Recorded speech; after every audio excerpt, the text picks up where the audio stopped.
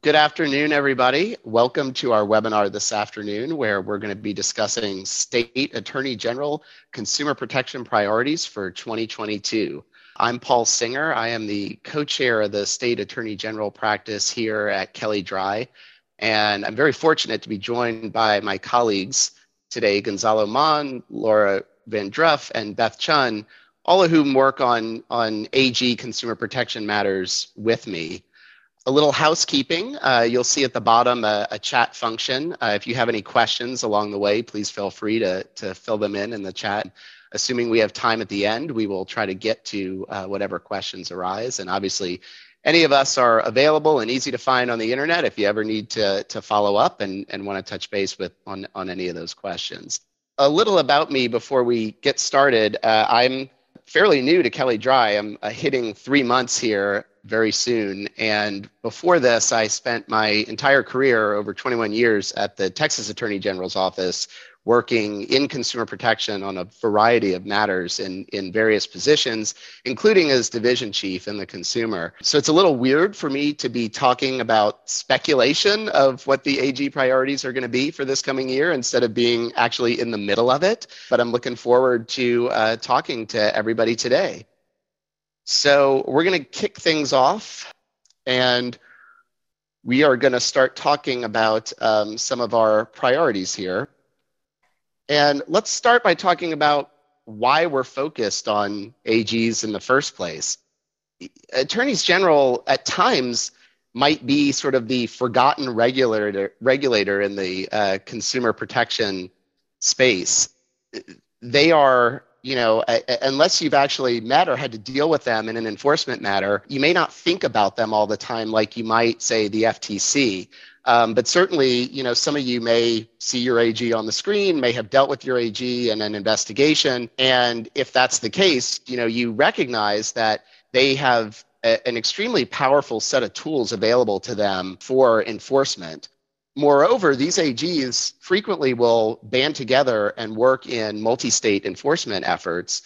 And no matter the political party or how extreme their views may be, consumer protection is one of those areas that they really come together and work as one united front when it comes to enforcement. So it's really important to pay attention to what happens in the consumer protection space from these AGs.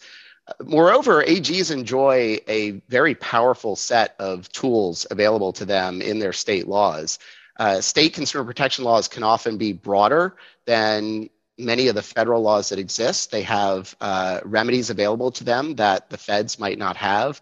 And there's nuanced differences between and among the various state laws that may make particular conduct or a particular industry regulated in one state, but not in another. And importantly, they may be regulated in a state, but not necessarily by the FTC. So knowing sort of what the state AG powers are is also really important.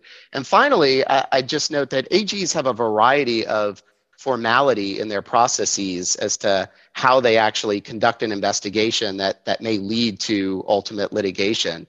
You might be familiar with an FTC process and sort of be comfortable with knowing that you might have an opportunity to go in front of the commission and explain your case.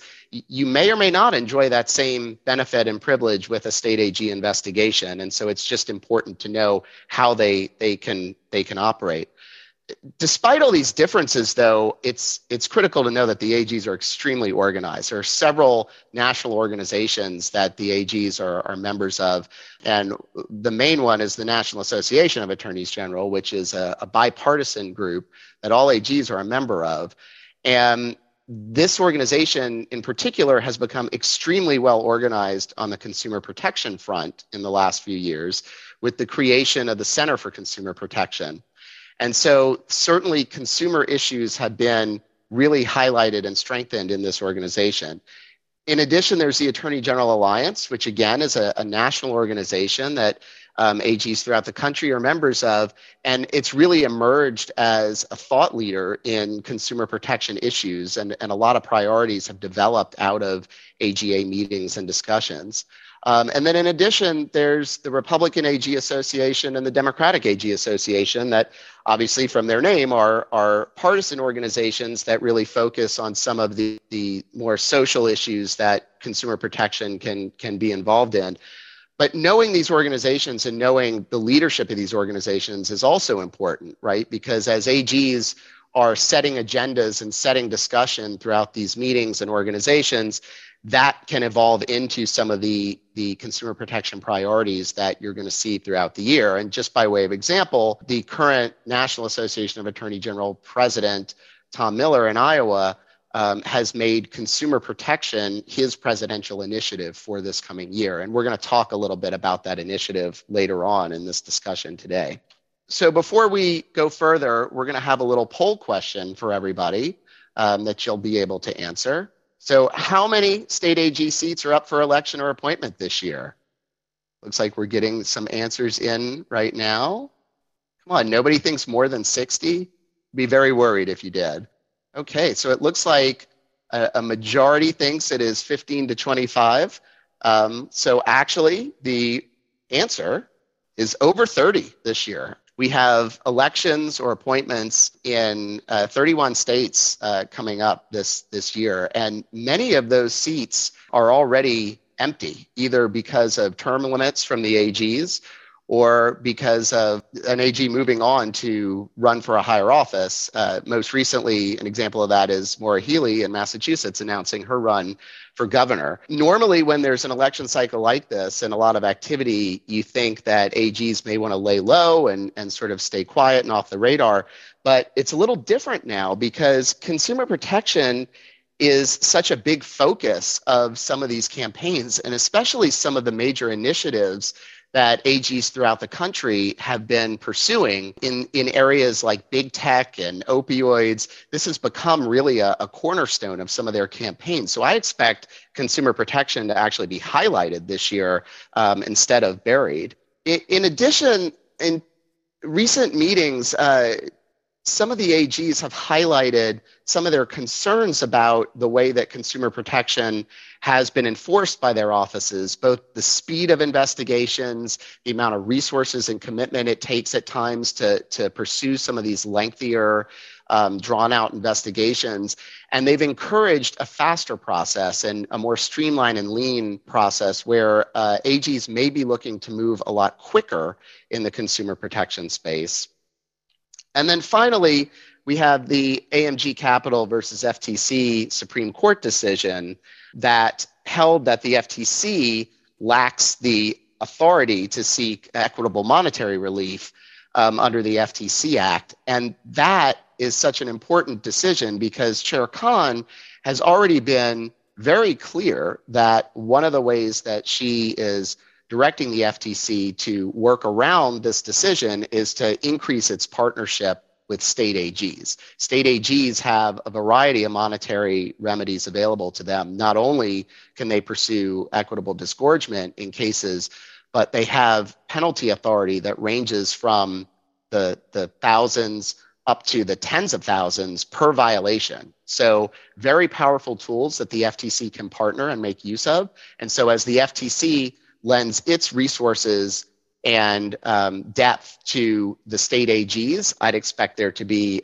certainly an uptick in state AG activity. So we're going to spend a few minutes now talking about technology as a priority for state attorneys general. And we're really talking here about big tech as the AGs have framed it. And when you say big tech, that can mean a lot of different things, right? And so from an AG perspective, they've clearly been focused in part on the handful of big technology companies that are out there that have a dominant place in the technology marketplace and in different sectors of that marketplace. And there's been a variety of antitrust actions that are going to continue that we'll talk in a little more detail about in a second. But beyond that, AGs have really been looking at, dominance in the marketplace as one issue, but also more broadly about how evolving and changing technology creates all sorts of new issues for consumers, and how this market that has now become so data heavy and data driven is creating privacy and deceptive trade practice concerns for AGs. In addition, you've started to see AGs look at some of the public safety elements of online technology and really sort of focus their efforts there too, almost more like a public health initiative than even sort of a more technology-driven initiative. And then you've seen state legislatures also getting into the mix and trying to tackle some of the more complicated issues. But really, you're starting to see AGs branch out and do a lot in the technology space, and that's just going to continue in this next year. Digging a little deeper into this, the major multi-state cases that are pending right now are obviously going to continue. The multi-state coalition that has sued Facebook over its dominance through acquiring key competitors, that case was dismissed last year, but the states are all in the process of appealing, and I expect them to continue to push that and pursue their efforts there. In addition, states have joined forces and are suing Google on a number of fronts, and those cases are all going to continue throughout 2022. There is a multi-state that is focused on the ad tech sphere and really looking at Google's dominance in the ad auction marketplace. There are two separate multi-states that are pending in DC that are looking at Google's dominance in the search market, and including through its use of exclusionary contracts to obtain that dominance. And then there's a pending multi-state out in California that looks at the Google Play Store and alleges it has abused its dominance through the in-app payment system in the Play Store. The Play Store case and the ad tech case are both interesting because while they both are antitrust focused, they do also include state UDAP violations where the states are alleging that Google engaged in deceptive acts or practices to help obtain that dominance in the marketplace. And so I expect to see states really look at their full arsenal of tools in the coming year, because they're seeing sort of some ways to combine both antitrust and UDAP as a way to enforce in this space. But beyond the dominance in the marketplace, there are some recent indications that suggest states are looking in a multi-state way beyond the antitrust sphere. 33 states sent a comment letter to the CFPB in response to its review of the payment platforms of big tech companies. And they really highlighted some of the more traditional consumer protection violations you might expect from AGs: customer service, account access, third-party scams that are engaged through those services. And then late last year, a multi-state coalition announced an investigation of Instagram over the impact that Instagram is having on teenage users. This, like I said before, is sort of mixing into that public health sphere and is sort of an interesting theory to continue to watch to see how far the AGs are able to take some of these investigations. On top of major multi-states, AGs have been doing a lot independently. The District of Columbia is suing both Amazon and Facebook in separate antitrust matters, and those cases are going to continue through this year. The states of Mississippi and New Mexico just recently settled with Google over alleged COPPA violations. And COPPA is one of those statutes that I think we may see AGs trying to make use of as another tool to go after some of these big tech players. Arizona has sued Google over deception related to Google's collection of location information. And then just the last 2 weeks, we've seen a flurry of activity. First, 2 weeks ago, Texas sued Google alleging deceptive practices in some misleading endorsements over its Pixel phone. And then just this week, Texas, DC, Indiana, and Washington all sued Google, alleging similar location tracking violations that Arizona did, but importantly have also alleged that Google engaged in a series of dark patterns in order to mislead consumers into providing that location information. And a little later, we'll talk some more about dark patterns, but really the AG focus on dark patterns as a potential violation is going to be something really important and interesting to watch. Finally, I mentioned some legislation that was happening. Both Florida and Texas passed laws last year that would have forced major platforms to require certain types of speech. In Florida, it would have been a violation to remove political figures from their platform. In Texas, it was a violation that would ban censorship of another's viewpoint. Both of those statutes were pretty quickly held unconstitutional. And while they're being appealed, I flag this issue because while there's legislation that's pending, states are also publicly announcing investigations on the content moderation front as well, with both Texas and Indiana publicly announcing that they are looking at that from a UDAP perspective too. Really, what do you tell people about your content moderation practices, and then what do you actually do in practice? Finally, I'll just be very quick on robocalls. Robocalls are going to remain a huge priority for AGs. It's still a top complaint generator. It's also one of the areas that they're most organized in. The AGs have a formal working group through NAG that looks at robocall issues, and they use it for both enforcement, but also as a way to communicate with the FCC and with courts about their views. And it's an area that they are fairly united throughout the country on combating. And so the AGs were very active this past year on the multi-state front, both in enforcement and sending comment letters to the FCC and in filing an amicus brief in the Sixth Circuit. They're also very active at an individual level and continuing their own enforcement efforts. And I note the Indiana and Vermont cases in particular, because those were cases against companies that were redirecting some of the robocall traffic and not sort of direct providers. And so it's just a highlight of the AGs trying to look for more players to hold accountable in the robocall space. And I think as we've seen a shift away from voice calls as the primary complaint to text, you might see a similar transition in some of the enforcement and attention from AGs. So with that, Laura, I will kick it over to you to talk about some privacy and data security predictions. Well, terrific, Paul. Thank you, and welcome everyone. I am pleased to be here. Laura Van Druff, partner at Kelley Drye. Like Paul, I've been with the firm for not terribly long, about 5 months, and my time at Kelley Drye follows not as long of a career in public service as Paul, but I served at the Federal Trade Commission for nearly a decade.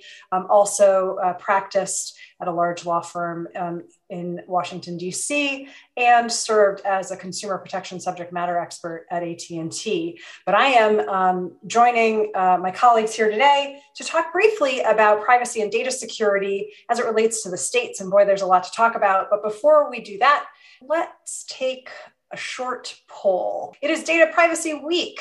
And for folks that are here on behalf of businesses, this year, my organization is focused on, I'm curious to learn what organizations are focused on. Is it California, other states, standard contractual clauses and transfer impact assessments, or monsters under the bed? Let us know. Okay, well, the good news is there are a number of votes. The bad news is monsters under the bed seems to have a strong lead, but California is at the head, right behind monsters under the bed, and that is where we will start our conversation. So there's lots happening in the states on privacy. Suffice to say, we can't cover all of it, and we're not going to touch on standard contractual clauses because, well, frankly, that's not the purview of attorneys general. But we are going to talk about what's happening in the states at a high level, because we're talking about so very many things during today's conversation. And as it relates to the states, let's start with California, where state privacy began, nearly 4 years ago. We wanted to give an overview, and California is really where things started. Certainly privacy practitioners have invested lots of hours, lost lots of sleep, working on privacy compliance as it relates to California. CCPA established consumer rights to access, delete, opt out of the sale of data. And in the time since CCPA was approved, and since the legislature's approved amendments, the Office of the Attorney General in California has issued regulations, and the legislature has passed the CPRA, among other things. The CPRA takes effect in less than a year. Now, the CPRA is a significant development, which I want to talk about for just a moment. Among other things, it introduces the idea of sharing as a distinct activity from selling, which will affect businesses' opt-out obligations. It also creates new consumer rights, including a right to correct, a right to opt out of automated decision-making, a right to restrict the use of sensitive personal information, and the right to certain data portability. And it will also create a new rulemaking and enforcement authority in the California Privacy Protection Authority, a new organization. And Paul, if you could advance. And that CPPA it issued its invitation for comments on that rulemaking back in September. And that gave some indication of what the CPPA might be most interested in, including risk assessments and automated decision-making. The timeline for that rulemaking, we know that it needs to conclude by July 1, 2022, but questions that we're getting from clients include, when are we going to see the drafts? And the answer is, gosh, we don't know. But we are keeping an eye on things like publication of open meetings by the board. So Paul, if you could advance. We're seeing activity in other states too, including the second and third states to adopt comprehensive privacy legislation. Virginia approved the Consumer Data Protection Act, which takes effect in less than a year on January 1 of 2023. It's similar to the California in that controllers are required to offer opt-outs under certain circumstances. And Virginia breaks new ground in US state privacy law by requiring consent to process sensitive data, which is defined to include precise geolocation, genetic data, and other paradigmatic data elements. Now, controllers in Virginia will need to conduct data protection assessments for high-risk activities and for targeted advertising, profiling, personal data sales, and sensitive personal data processing. So importantly, there's no private right of action in Virginia, no rulemaking, and again, that we have, we'll just mention that Virginia has off-year elections, and this past November, Republican Jason Miyares was elected to replace Mark Herring, and it's unclear the extent to which privacy will be a top priority for Jason Miyares. He's only been in office for a couple of weeks. He campaigned on crime prevention, restoring a pro-small business Virginia. So we are monitoring to see the extent to which privacy is a priority for his office. Next, we'll move to Colorado. The Colorado Privacy Act takes effect July 1, 2023. It's similar in many respects to the Virginia CDPA. Most rulemaking must be completed by July 1, 2025. An exception to that is for the universal opt-out requirement. By July 1, 2023, and Paul, you can advance, the Attorney General, and once more, please, the Attorney General is required to adopt technical specifications for universal opt-outs or global privacy control. We may begin to see what General Phil Weiser's vision for these and other matters subject to his office's rulemaking authority, what his vision for those matters are as early as tomorrow when he hosts an event for Data Privacy Week with Wyoming Attorney General Bridget Hill, their staffs and leaders from the private sector to discuss a number of subjects, including privacy resources, data privacy protection, their best practices and developments in US privacy regulation. So other states, we're seeing developments elsewhere in the country. This map is a couple weeks out of date, but the International Association of Privacy Professionals is tracking legislation in every state house. We at Kelley Drye, we're keeping an eye on activity in more than a half dozen states, including Florida, Indiana, Washington, and New York. And while companies are managing for risk in California, Virginia, and Colorado, waiting for the other shoe to drop elsewhere is so much harder to address from a compliance or a business perspective. And this is something that we're working with our clients to try to future-proof, but certainly it's a challenge. And so this is something that we work with our clients on just on a continual basis.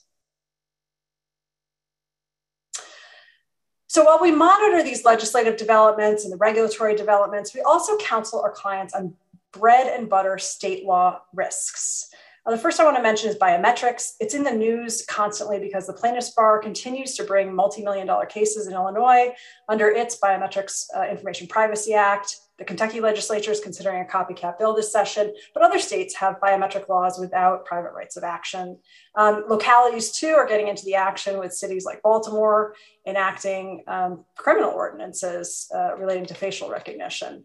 But even more fundamentally, states have unfair and deceptive trade practices authority that they use to address things like promises that companies make to consumers about privacy.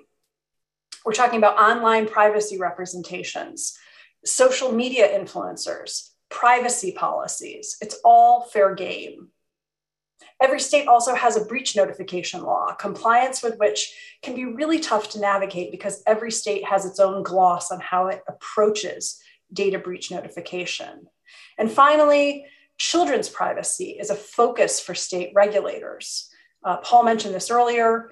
In the last 2 months, New Mexico and Mississippi, their attorneys general announced settlements with Google to resolve COPPA claims in the EdTech space. That's because setting aside the 3 state privacy laws, California, Virginia, and Colorado, which each address children's data, the federal Children's Online Privacy Protection Act may be enforced by state attorneys general. They're stepping up to do it, as evidenced by New Mexico and Mississippi and earlier actions by other state attorneys general. We expect to see more of this in the future. But privacy isn't the only focus of state regulators. I'd like to turn this over now to Gonzalo to talk about automatic renewals. Thanks, Laura. And I'm a partner in Kelly Dry's advertising group. I've actually been with the firm for over 20 years at this point. When we're talking about automatic renewals, we're generally talking about any promotion in which a consumer signs up for something, whether it's a good or a service, for a period of time, and unless they take an affirmative step to cancel at the end of that, they're going to be charged again. Next slide, Paul. These have been around for a while, and it's traditionally an area that has generated a lot of complaints, in part because if consumers don't understand that they're going to be charged on a repeated basis, and they get surprised when they see those charges on their credit card bills, they reach out both to the company and to state AGs. So not only have we seen this traditionally be an area of concern, but there's been an increase in the business model. If you could just click once there. This is from the Washington Post talking about how the model has increased, particularly during the pandemic, when consumers are shopping from home more. And you can see the numbers of services that are involved. And I think we have a poll question now, just to get a sense of the scope of the subscription economy. Tell us what you think the size of the economy is currently.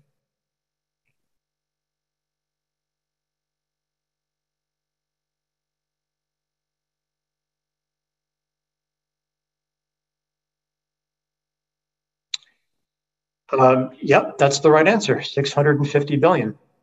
And UBS is actually expecting that to go into over $1 trillion in the next few years. So traditionally an area that generates complaints, increase in business model, and because of that, we are seeing those last 2 bullets, an increase in the number of state laws that address this, and then this becoming an enforcement priority at both the state and the federal level. Next slide, please. When you look at these laws, they generally fall into 3 buckets. The first is the sector-specific ones. So for example, if you are offering service contracts or gym memberships or dating services, there are some states that have laws that apply very narrowly to those. And I'm not going to spend any time on those, but I at least wanted to raise those because if you're in certain areas, you may have specific requirements that we're not going to cover. A number of states and on the federal level have laws that are more broadly applicable to subscriptions of goods or services, and that's where we're going to spend our time. But I also want to look briefly at that last bucket, and this is a theme that Laura brought up earlier. A state may not have something that's directly on point, but they can go after you under their general consumer protection statutes. So, for example, just because you don't have a statute saying you've got to disclose certain things in conjunction with the automatic renewal, that may be required under traditional advertising laws that require you to clearly and conspicuously disclose material terms. Next slide, please. As we see more laws, the good news is that there's a lot more similarities than there are differences. And these are some of the key requirements we see. First, you have to clearly and conspicuously disclose the terms. Some statutes leave it at that, and some are a little bit more detailed. They talk about font size or placement and exactly how that has to be done. It's always important to get consent. I think most of us can agree the gold standard is probably having people check a box to indicate they agree to the terms. On the other end of the spectrum, a pre-check box does not work. And the FTC has recently talked about that. And companies often figure out where they want to end up in the middle there. Some states require you to send an acknowledgement email with the terms of the subscription. And then very importantly, a lot of states are also requiring companies to send a notice before renewal. So if you've signed up for a year and the service is going to renew at the end of that year, you would have to send a notice telling consumers, hey, your subscription's about to renew. If you don't want that to happen, here's what you need to do in order to cancel. Which leads us to the last requirement. You need to have an easy cancellation mechanism. States have gotten upset at companies that force consumers to jump through hoops or through various save attempts. So one general rule to keep in mind is that if consumers are able to sign up online, they should generally be able to cancel online. You probably cannot require them to call and try to save them when they do that. Next slide, please. These are just a few enforcement examples, and I'm not going to go into details, but they're all fairly recent. You can get a sense of what the dollar amounts are. One common theme in these is that consumers were allegedly surprised when the service is renewed, so that feature may not have been prominently disclosed. And if you click one more time, this case just came out in January, and I wanted to highlight this separately because while the majority of cases in this area involve B2C practices, the FTC just announced a settlement involving subscriptions that were offered to small businesses. So that's apparently in scope as well. Next slide, please. Actually, if you can just click one more time there too. The first case on the previous slide was ABC Mouse, $10 million settlement. It's an eye-catching number.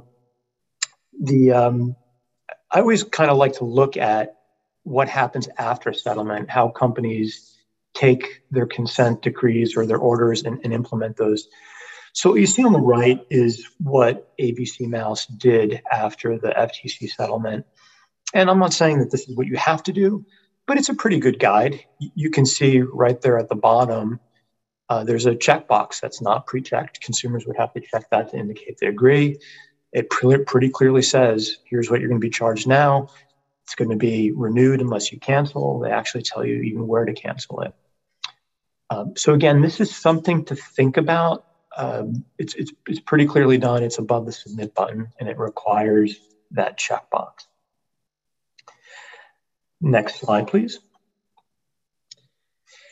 And again, since we're talking about hot topics for AGs, this is certainly a hot topic where we expect to see more enforcement, both at the federal and the state levels. Paul talked a little bit about dark patterns, and the FTC has sort of wrapped this into that. In October, they talked about how they've been getting complaints, and part of it has to do with these dark patterns that cause people to sign up with services that they don't know are going to automatically renew. So certainly expect to see more action from the FTC, primarily on the B2C side, but maybe also on the B2B side. A number of states have indicated that this is an enforcement priority. And actually, if you can just click one time, some states are actually inviting complaints. This is from Colorado. You can see at the bottom, they talk about the new law, and it says, hey, if you believe that you had a problem with this, here's how you can file a report. I think it's always important to monitor complaints, particularly with AG issues. On the class action side, a class action can come out of nowhere, right? Because you may just have a plaintiff's attorney who's looking for a way to make money. But in my experience, I think a lot of AG investigations are driven by complaints. And the good news is you usually have a hint that those are coming because they're most likely to come to you first. But now let's look at the topic of complaints a little bit more broadly. And for that, I will turn it over to Beth. Thanks, Gonzalo. Paul, can you go to the next slide? Thank you. So as a brief introduction, I'm Beth Chun. I'm a senior associate in the advertising law group at Kelley Drye, and I'm in the state AG practice. Like Paul, I spent years at the Texas AG's office, a little less years than him, in the Consumer Protection Division, and I spent a few years as the intake and complaint team supervisor before joining Kelley Drye with Paul a few months ago. Can we do a poll question to kickstart this segment? All right, so what are some of the top types of complaints consumers make to state AGs? Tenants' rights, auto sales, unknown businesses or callers/scams, or all of the above and more.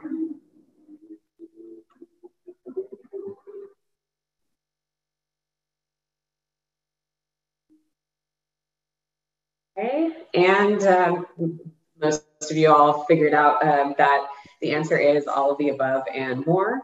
Although we do receive the state AGs, we see that they receive a lot of complaints regarding tenants' rights. That's not really the focus of our discussion today, but just thought I would give you a taste of some of the types of complaints that they may receive from consumers that may not necessarily relate to traditional consumer protection.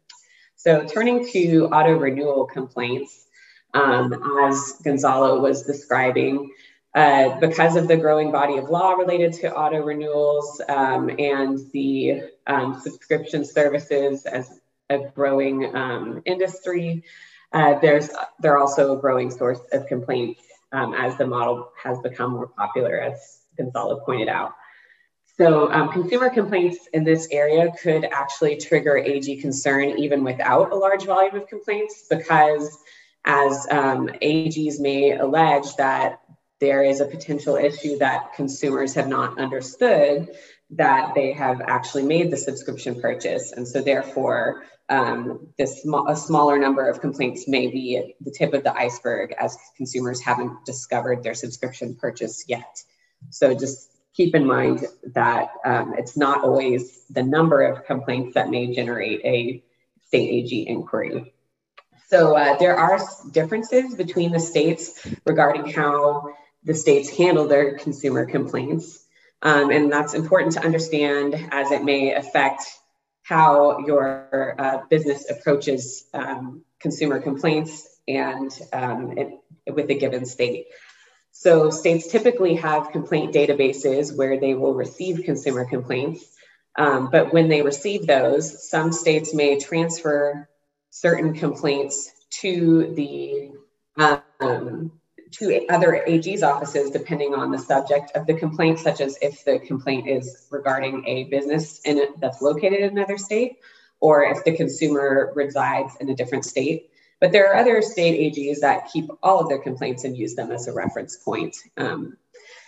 So some offices have complaint teams or call centers that address consumer complaints that are actually separate from their consumer protection division, which can impact the way that they address complaints. And some of those teams may be headed by attorneys, while others may be headed by other non-attorney staff members.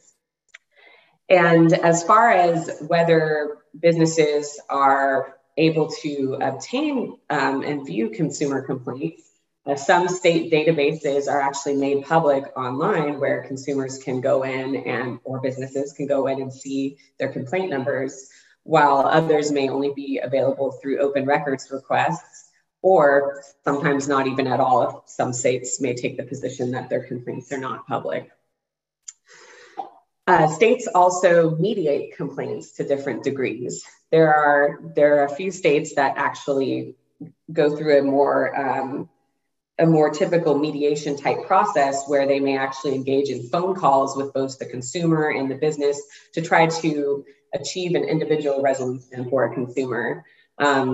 While there are many states who instead send complaints to the business for a response, and then they expect businesses to make a response in writing.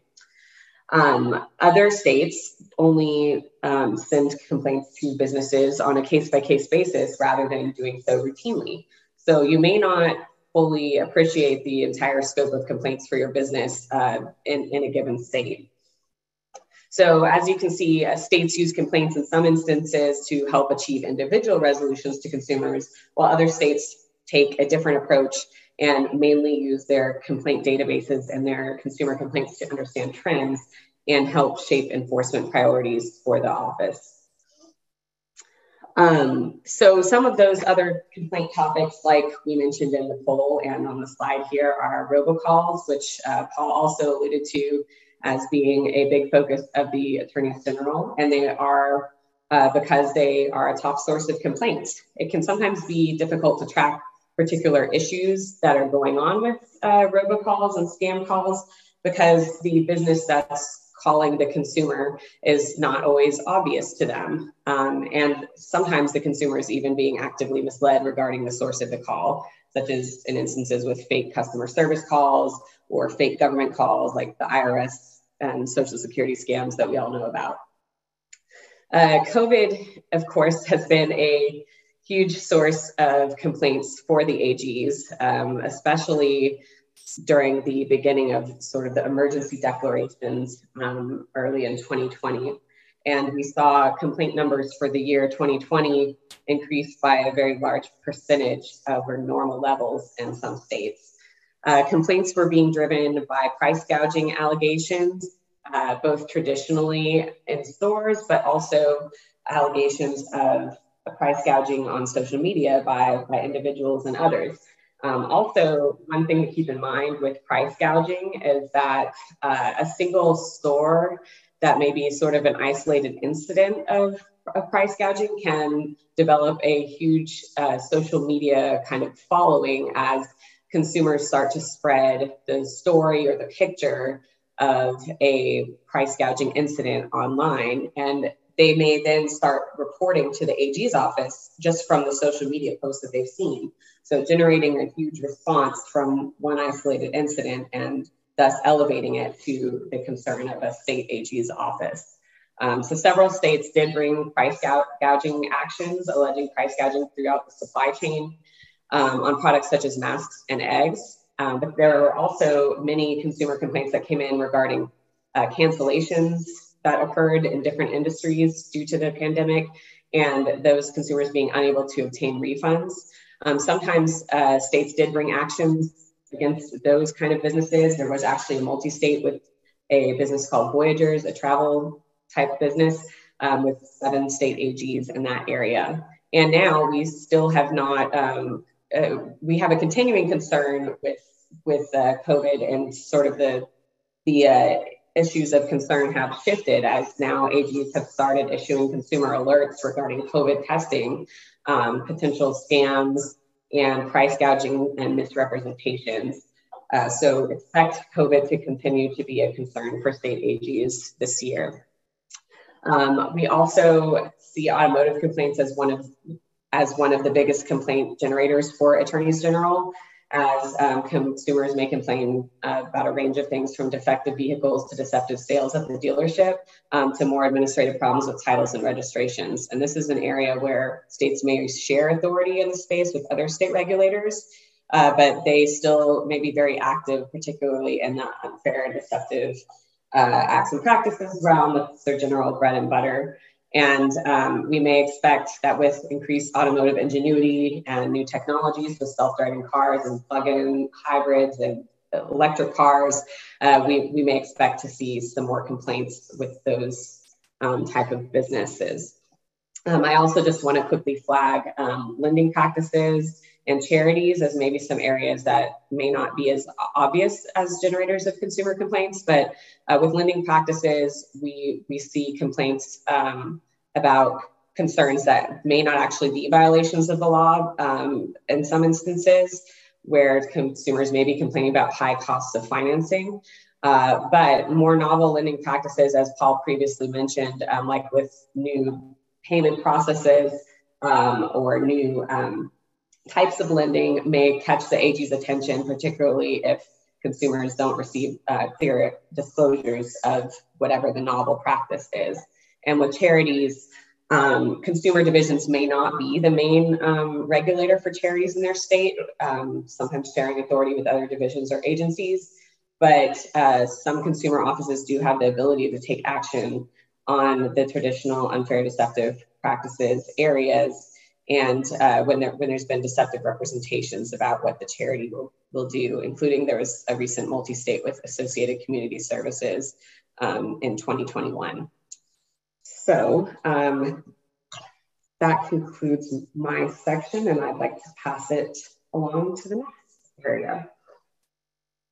Thanks, Beth. So I'm going to talk a little bit about some of the major public health initiatives that AGs have been focused on, because that's obviously going to be a continued priority for those offices in 2022 and probably for years to come. And none is bigger than opioids. And I say that in part because I spent the last several years of my life really dedicated to some of these cases, but also because obviously the AGs have been very, very public about their fight to protect their citizens from the opioid epidemic. We're at sort of a critical juncture on a number of opioid-related matters that I think are going to shape how things progress throughout this year. First, the major global opioid settlement between the distributors in Johnson & Johnson and all the states and subdivisions had a critical sign-on date of yesterday. That was the deadline for political subdivisions in participating states to affirmatively join into the settlement. There are already some media reports with the plaintiffs' bar touting that there's over 90% of subdivisions that have signed on to that deal, which is certainly a very impressive number and participation rate for an opt-in settlement process as opposed to a more traditional class action opt-out process. But the companies themselves still have several weeks to decide whether or not to proceed with the settlement. And so we're in sort of a critical stage right now of decision-making with that settlement. In addition, two opioid manufacturers that are in bankruptcy, Purdue and Mallinckrodt, are at critical stages. I'll talk about Mallinckrodt real quickly first, just because it's easier. It has had a confirmation hearing and is waiting for a final order on that plan. Purdue is a little more complicated. Its plan was previously confirmed and had the support of 40 state attorneys general. Those states that did not support it appealed the confirmation plan, and in December of last year, that plan was vacated. That still remains under appeal. In fact, the Court of Appeals right now is today taking up whether or not to proceed with an expedited appeal of that. But what happens in Purdue is sort of still remains to be seen. And so I think these cases really flag two really important issues that are going to be decided over really the next the next several months and throughout the year. One is, how valid this voluntary joinder type settlement is, right? The distributor and J&J model, is that something that can work for complex multi-state consumer protection settlements where there are not just states, but thousands and thousands of political subdivisions involved? And then two, is bankruptcy a viable path for settlement of some of these complicated public health claims, especially where the bankruptcies are looking to get releases of non-participating individuals, so non-bankrupt individuals, in particular in Purdue, the Sackler family. Is that a viable path forward? And it is important to note sort of that individual liability piece, because you'll see as a common theme throughout the discussion of these public health initiatives, individual liability is certainly something AGs are very focused on when they're looking to hold parties culpable for the misconduct. As these critical questions are being answered, though, trials are going to continue throughout 2022. While there were some setbacks for states and local governments in 2021, the end of the year really saw two big verdicts in their favor. First, in the MDL that's pending in Cleveland, there was a successful bellwether trial for the subdivisions there against the pharmacies. And then in New York, the state and subdivisions successfully got a verdict against Teva at the end of the year. While those two cases still have the penalty phase or damages phase to come in this next year, and undoubtedly those verdicts will be appealed, they just are a sign that you're going to see continued litigation by state AGs in particular in this next year. Vaping seems to be having a very similar path in some ways as opioids. Juul has obviously been a high priority of state AGs in the past. There not only are more than 10 states that are in litigation with Juul, asserting a variety of consumer protection claims against their marketing practices, but just this last year, 2 states settled. First, North Carolina on the eve of trial settled with Juul, and then Arizona followed towards the end of the year. That may signal sort of a track for some of these cases to get resolved. But there was also a publicly announced multi-state looking at Juul's marketing practices as well. So, that may be a focus of the year to come. But one interesting note, right, is that after North Carolina settled towards the end of the year, they brought suit against Juul's founders for similar kinds of marketing claims. And so again, sort of a focus on individual liability. Several of the other cases pending have also named individuals. And so that's going to be something to look for in the future. But beyond Juul, there are a variety of vaping companies that have gotten the attention of AGs. I flag Eon Smoke here just as an example because both Arizona and Massachusetts have recent judgments, and Massachusetts had a settlement, against that company. So again, I think they're going to be very active. But these public health initiatives are raising some common themes that I think are important to pay attention to for consumer protection enforcement more broadly. First, like I said, is individual liability. AGs can pursue individuals for their own deceptive and misleading misconduct, much like the FTC can.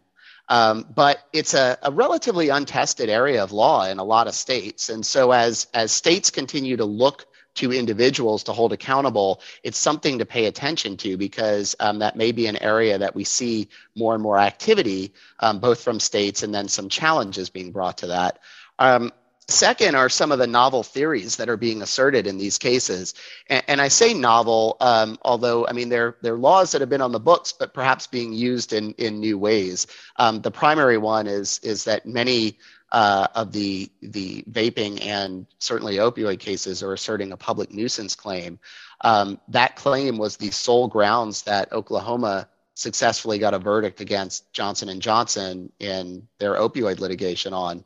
But then it was subsequently overturned last year, finding that the public nuisance laws don't apply to the opioid conduct. So I think how far those laws can go is certainly going to be challenged in this coming year. And I think I would pay a lot of attention to AGs kind of pushing the envelope, and we'll get some clarity as to how far they can push it. And then finally is state AG relationship with municipalities. Both of these initiatives have seen a lot of action by by local governments in addition to the state, who oftentimes can have overlapping authority.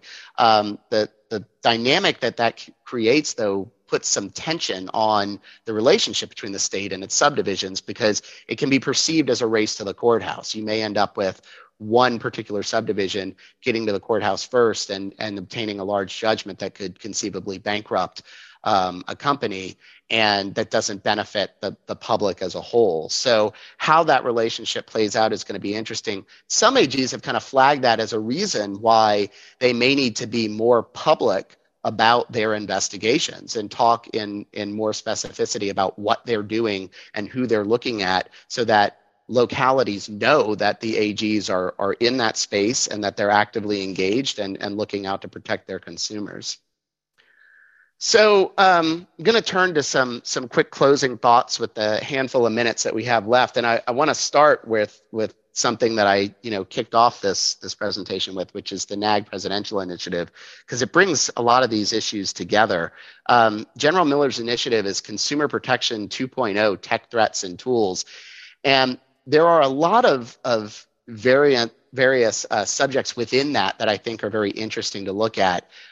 First this is going to be a focus for AGs to really look at some of the evolving and changing technology and how that technology is used to commit some of the intractable frauds that AGs have seen. Things like, Beth mentioned the IRS scam, things like that have been around forever, but how is technology basically aiding some of those old scams to become new again? So AGs may be really paying attention to changing technology, but also maybe taking a hard look at that technology and how it may be aiding and assisting in some of these frauds. Second is the dark patterns and algorithms. And we touched on dark patterns at a couple of points throughout this conversation. And what that means and how far AGs are going to take that is really going to be highlighted this coming year. So dark patterns can be used to define any sort of tactic that persuades a person to take an action that they may not have otherwise taken. But when you look at things like the Google lawsuit this week, and how AGs have historically looked at that in things like negative options, I think that it's going to mean more of a focus on the deceptive and misleading conduct that's part of that dark pattern that actually results in forcing consumers to take an action they wouldn't have taken. So I don't know that you're going to see a huge stretch here, but obviously this is something to see how far AGs might take it.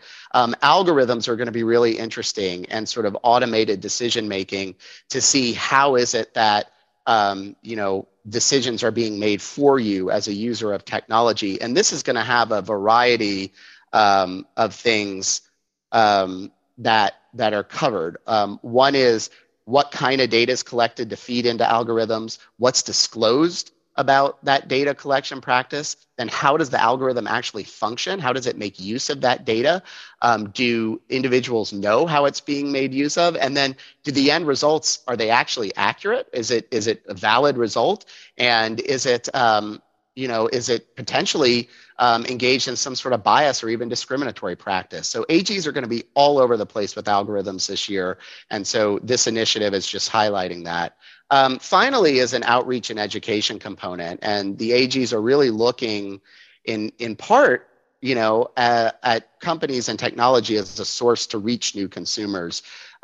This may create an opportunity for some partnerships, right? So if you are a company that has a consumer base that you can do some outreach and education on, this may be a good chance for you to reach out to your attorney general and talk to them about how you can aid in some of those efforts.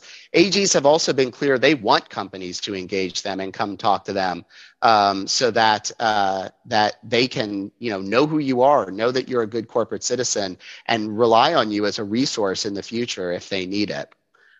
So last thought, as I know we're out of time, just recapping some of these key points. This unique election cycle and the FTC's authority is going to be a lead to a lot more enforcement. AGs are going to continue to push boundaries this coming year with new laws that they're enforcing. They may be more transparent on their investigations, but there is great opportunity now to do some proactive outreach to your AGs. Thank you, everybody that attended today. This concludes our webinar. And like I said at the outset, please feel free to reach out to any of us here on the State AG team at Kelley Drye. We're here to help. We are constantly monitoring these developments as they unfold. Check out our blog on adlawaccess.com, where we keep everybody up to date as things develop. And like I said, please feel free to call us if you have any questions and want to follow up. Thank you all so much.